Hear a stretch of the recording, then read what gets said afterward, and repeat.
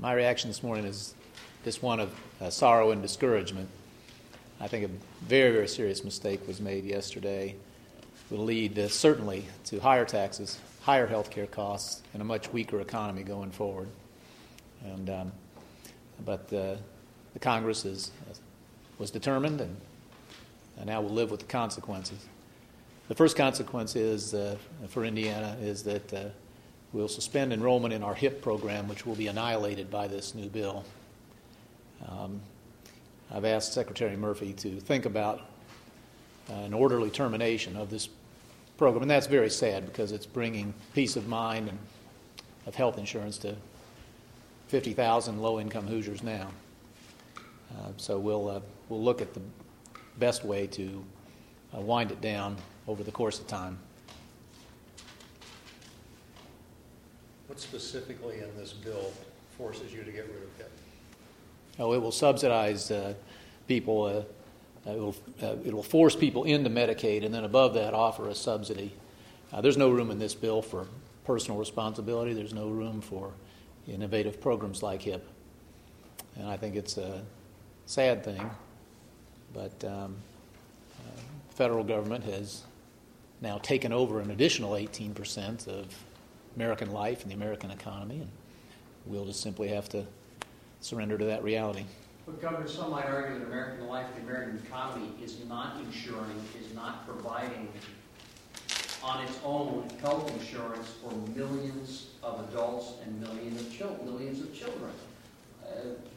What's wrong with getting health care coverage to people who don't have it now? What's wrong is placing enormous new taxes on the job generators of small business and investment, huge new taxes on the next governor of this state is going to be faced with a massive new Medicaid cost that we don't face now, and that is an additional tax which will be paid through your state sales and income taxes. There were so many better ways to do this that could have empowered Americans, as the Healthy Indiana Plan does, to look after their own health care, could have given them the tax benefit now given to employers, as opposed to a nationalized system that we will now be forced to move into.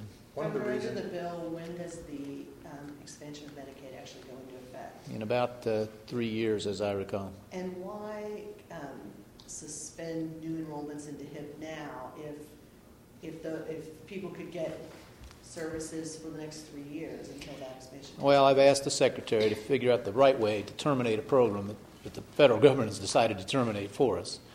But as at least a precautionary move for the moment, I don't see any reason to add people to the rolls of a program whose days are numbered. One of the reasons there was a tax that was increased to start the HIP program. Any thoughts on how that money should be used? Could that cushion the Medicaid blow in the future? Obviously, probably up to a future governor. Maybe I wonder if you have any thoughts on that. Not yet. One of the reasons we're losing primary care physicians is because the Medicaid and the Medicare reimbursement rates are so low. What's wrong with increasing them and maybe encouraging people to go into that field where they're badly needed? Actually, I don't see that being the effect of this bill at all. I think this bill will drive physicians away from the Medicaid program. What you're already seeing in Medicaid is people who technically are covered but can't find a doctor. And we will, under this bill, we will have 1 in 4 Hoosiers on Medicaid. It's not the best health care, and it will be probably worse then than it is now. Well, how will increasing the reimbursement rate drive physicians away from that program? First of all, this is one of the fraudulent assumptions, and I would use a weaker word if one were called for. But it is absolute fraud not to admit that this will add trillions to the future debt that we're leaving to our children. And one reason is they're pretending they're going to restore or raise physician reimbursement. They're going to raise those rates, and they're going to, in the process, unwind the supposed fiscal premise of this bill. Well, the attorney generals in 3 states are planning to file legal challenges against it. Have you had any discussions with RAG about that? Our staff has talked to him, and quite correctly said the Attorney General said he wouldn't think about it till he saw a bill. So it's a question best directed to him. But I know he started to look at it now. Can you talk about the concern you have, particularly for small businesses? I noticed you put your statement, because the argument has been made that this could lead folks to start their own businesses because they wouldn't be worried about losing their insurance if they leave a job, that they have this peace of mind to be able to get affordable insurance and start up a business, things of that nature. Small business will be forced to pay a penalty unless it buys insurance with a lot of new mandates in it, very expensive insurance.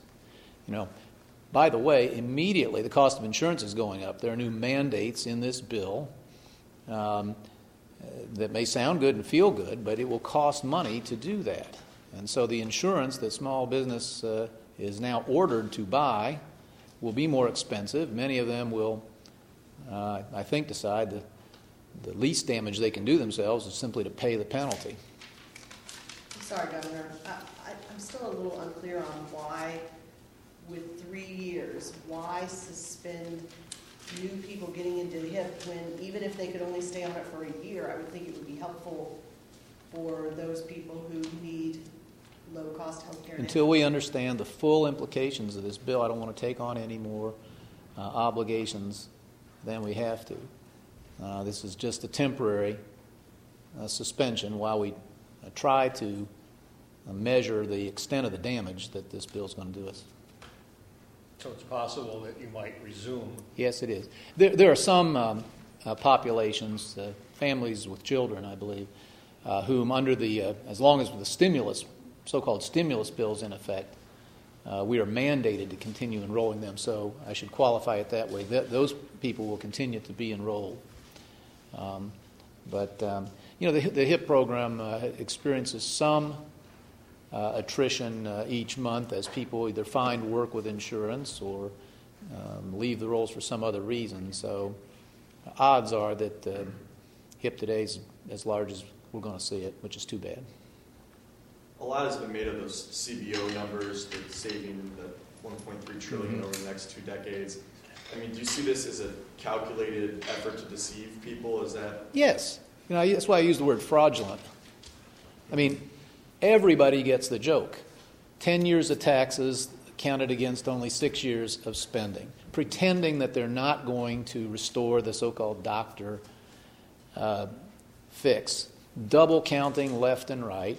It's the worst sort of Washington deception, and they'd been a lot better off to simply say, yes, it's going to cost trillions of dollars more debt, but it's worth it. And I think they do believe it's worth it, and they should simply have made that case honestly, as opposed to pretend that this is not going to be enormously expensive. You cannot subsidize 30 million people with tax dollars and not have it cost a lot of money. Do you have a sense of what the additional Medicaid cost for Indiana will be once the expansion goes into effect? Hundreds of millions of dollars. We spend about $1.8 billion, a little bit more than that now. If it were today's costs, you could raise that, Leslie, by it's about a third.